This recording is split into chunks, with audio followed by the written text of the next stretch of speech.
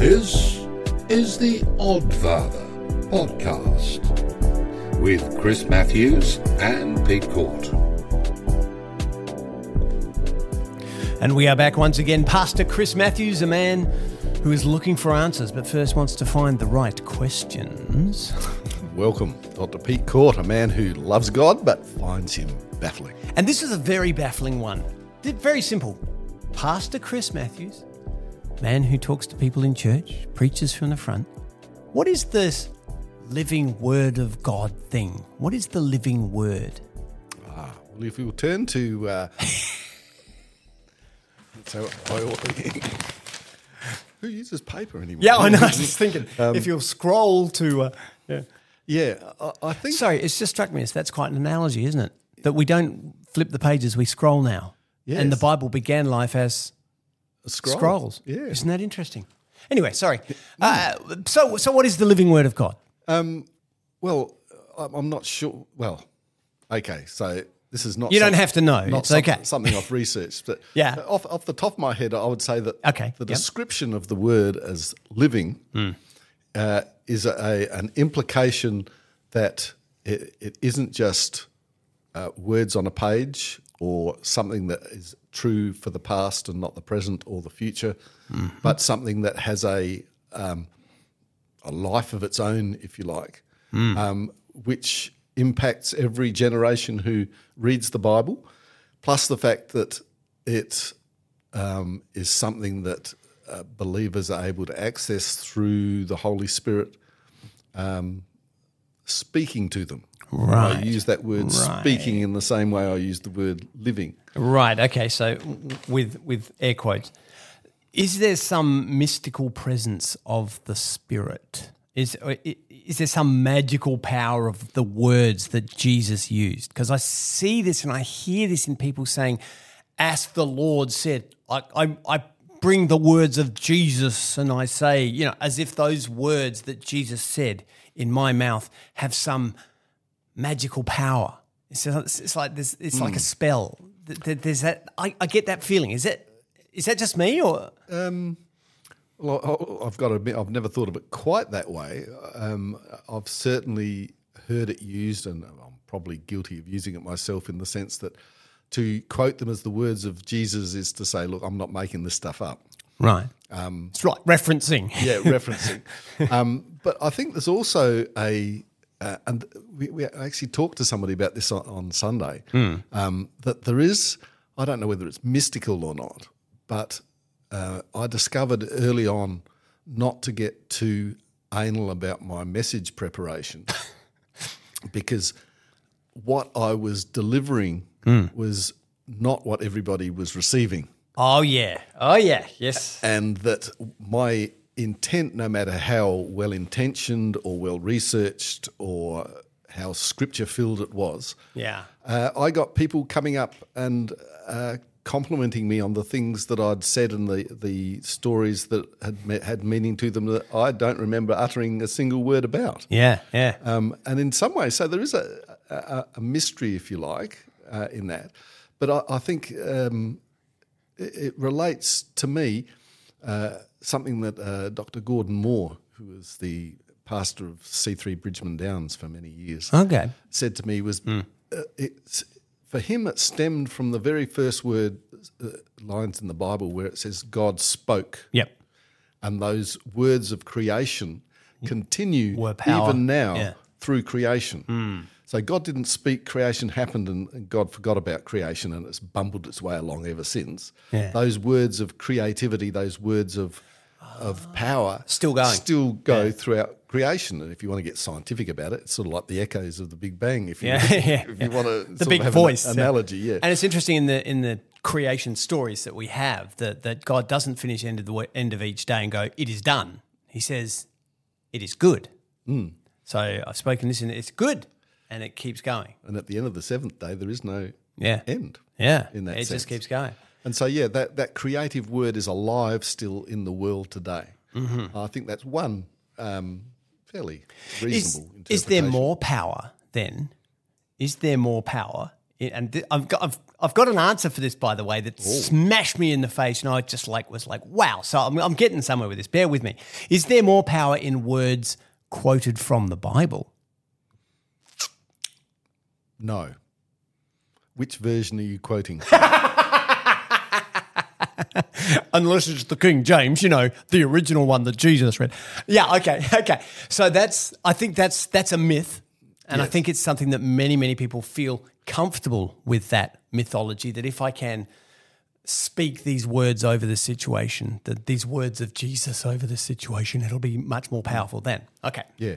And I think this is one of the things that came out of all the different translations of the Bible we have. People object to that because if you've remembered the important words of Jesus in one translation, then if somebody has another, it doesn't feel right. Or that's not the same. No, that's not the one that counts. And it says something different. And that's why I come back to... You must be wrong. But that comes back to that whole thing of it being a spell. And if you watch Harry Potter, you have to get the words right before the spell works. Yes. And if you're reading the Passion Translation as opposed to the New King James Version, your spell is going to be different. So is that wrong? Okay, let me bring this back to what smashed me in the face the other day. Whilst I was talking to somebody about similar things, we were talking about God and stuff. Maybe it's not that mysterious. Maybe the word is alive when we share it with each other as a discussion between people. So you and I doing this is the living word of God, because as we talk, it grows, it changes, and it's shaped by the minds of his people. And it's refined as we challenge each other. So what I hear as the living word of God, which you just said, when you preach a sermon, people get it differently. And if they all come back to you and go, this is what I got out of it, this is what I got, this is what I get, all of a sudden you have this living garden that's come from this message, and it's growing. And so preaching and telling and extolling, what you believe is not enough. It has to be nourished and challenged. So one thing I know you're really strong on, the living word is actually a community of believers in discussion. I love it. Because I think that ties in so well with keeping preachers humble for a start. Because the thing is that you preach a message, but the message you preach can become much bigger than what you said through that discussion and community involvement, which takes the credit for it out of your hands completely. Yeah. And I think that is brilliant. Yeah. I love that concept. So it really struck me. It's like life. So living word, living life, life changes and grows. We've talked before about comfort. If your words are comfortable, if you're just being nice to people, if you're just trying to please them and, tickle their ears, that's not life. And if your life is just comfortable and simple and easy, that's not living. If it's not changing you, yes. If you're not growing, then it's not living. That's true. And I think the idea that of tickling people's ears, if you like, I think to some degree, and I don't know to what degree, I think I've perhaps lost the feel for that as somebody who preaches many of the messages, is that the message should, at some level, make you feel uncomfortable every Sunday. Like as the preacher or as the person listening? As the people listen. Well, it should have made, I should be aware of something that I'm saying that I have struggled with or that I'm working through, even although it's probably wise to work through it before you preach it. Don't sort of pose questions of your faith to people because it confuses them. Oh, I've seen preachers do that for about 2 hours, and it's like, what are you doing? And they're just making it up as they go along. Yeah, rambling. Never done that. No. You deliberately go for 2 hours. Well, I thought last Sunday was a record, 8 minutes. Yeah. But and I think it depends on, discomfort doesn't have to mean hating it or recognising that sudden violent change has to happen because you've heard a particular thing. But there should be an incremental adjustment of your life when you do hear the word of God.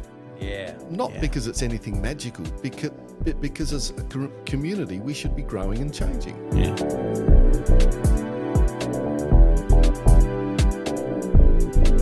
So this super spiritual, mystical thing, the living word, is actually, we reckon possibly, a community of believers in discussion, and that is a living thing.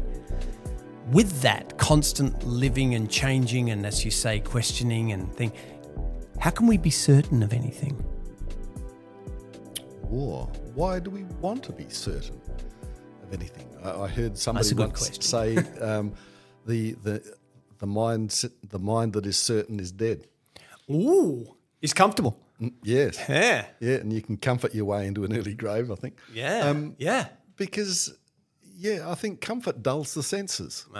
And certainty is comfort. Yes. Yeah. And Yeah, I can think see that. As a preacher too, I find that you've got to preach with certainty, but you've got to be open to people coming up and questioning you. And I think the biggest question I struggle with in community, and I blame it on my job, but I have noticed that there are several other people in church communities who do the same thing, and you know who you are if you're listening. The hardest question I find to ask is, what do you think? And then button it And listen. and take interest in what they think. Because most of us, even if we're brave enough to ask the question, are sitting there in the background formulating our rebuttal while people tell us what they think. And it's interesting. I think if you didn't hear our discussion about Israel and Hamas, that question of what you believe becomes very, very fundamental to you, and you will support it. You will literally, is this a hill you will die on?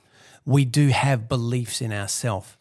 And I think part of what I have found since we started doing this podcast and asking questions and finding questions to ask is that I found there aren't any of those. There aren't any questions that I'm no longer willing to ask because I'm afraid of the answer.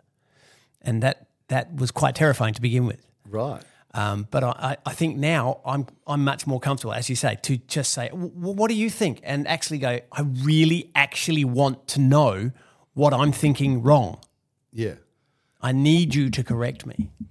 And I think that's the vulnerability aspect of it, because it's a question of having, and you may not be wrong, but it's actually listening to somebody else's point of view without feeling threatened by whether you may be wrong or even the fact that they may be wrong. Yeah.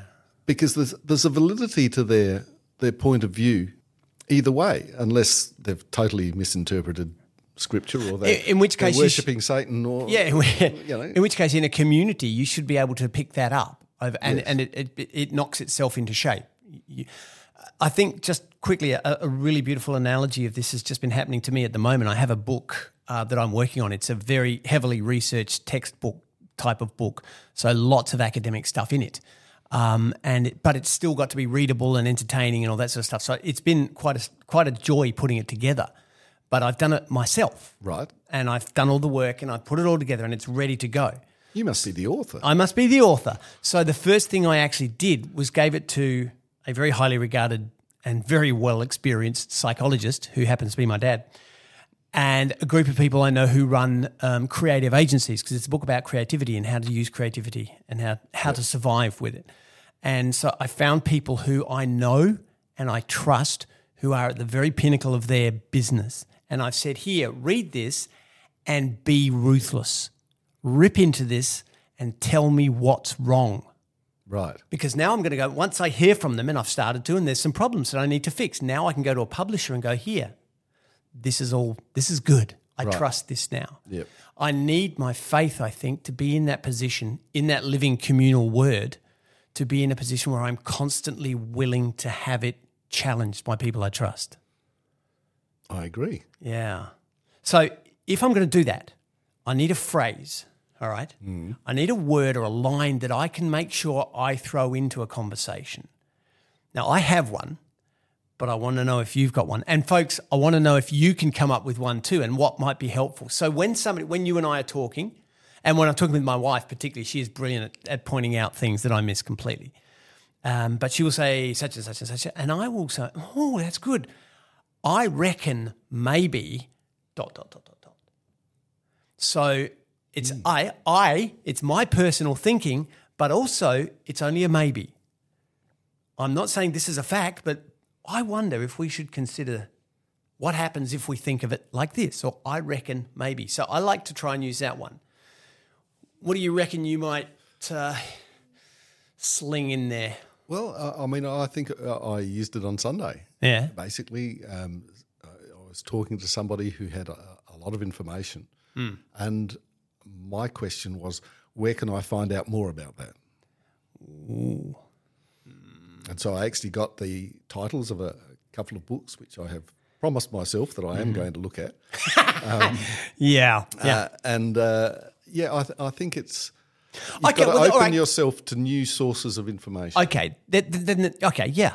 And I think that's great. And I think the living word is that in community, and the community can involve books. And, as an academic and a researcher, Really? I kind of like that. But I think that there is something more powerful about talking about it together. Yes. But it's interesting you should say, and we've mentioned Harry Potter before, but my grandson is currently having the series read as a bedtime story. Cool. And his reward at the end of each book is that he gets to see the movie. Right. But the interesting thing that he told me today that I thought was fascinating, that his older cousin is also reading it. Right. And once both of them have finished, they role play it. Really? And I think that is an amazing, that their interaction over something is not just reading it, it's not just watching the movies, because they will both do that at the end of each, but the fact that they actually want to experience what they've been reading as a live role play. The word you're looking for is they want to live the story. And I think that's really exactly what we're saying, isn't it? We read the Bible, we talk about it together. We need to live it together. That's the living word, isn't it? It is. And please don't take the idea that I'm suggesting that Harry Potter is the living word. But when your kids are living that life together, they're sharing that, they're living that story. And it can be Harry Potter, it can be Lion, the Witch and the Wardrobe, it can be Job. Yes. I can't imagine your grandkids loving living the story of Job, but No, it's not being read to them as a bedtime story. I'm fairly sure of that. But I think as long as you have a wide literature base, I think go for it.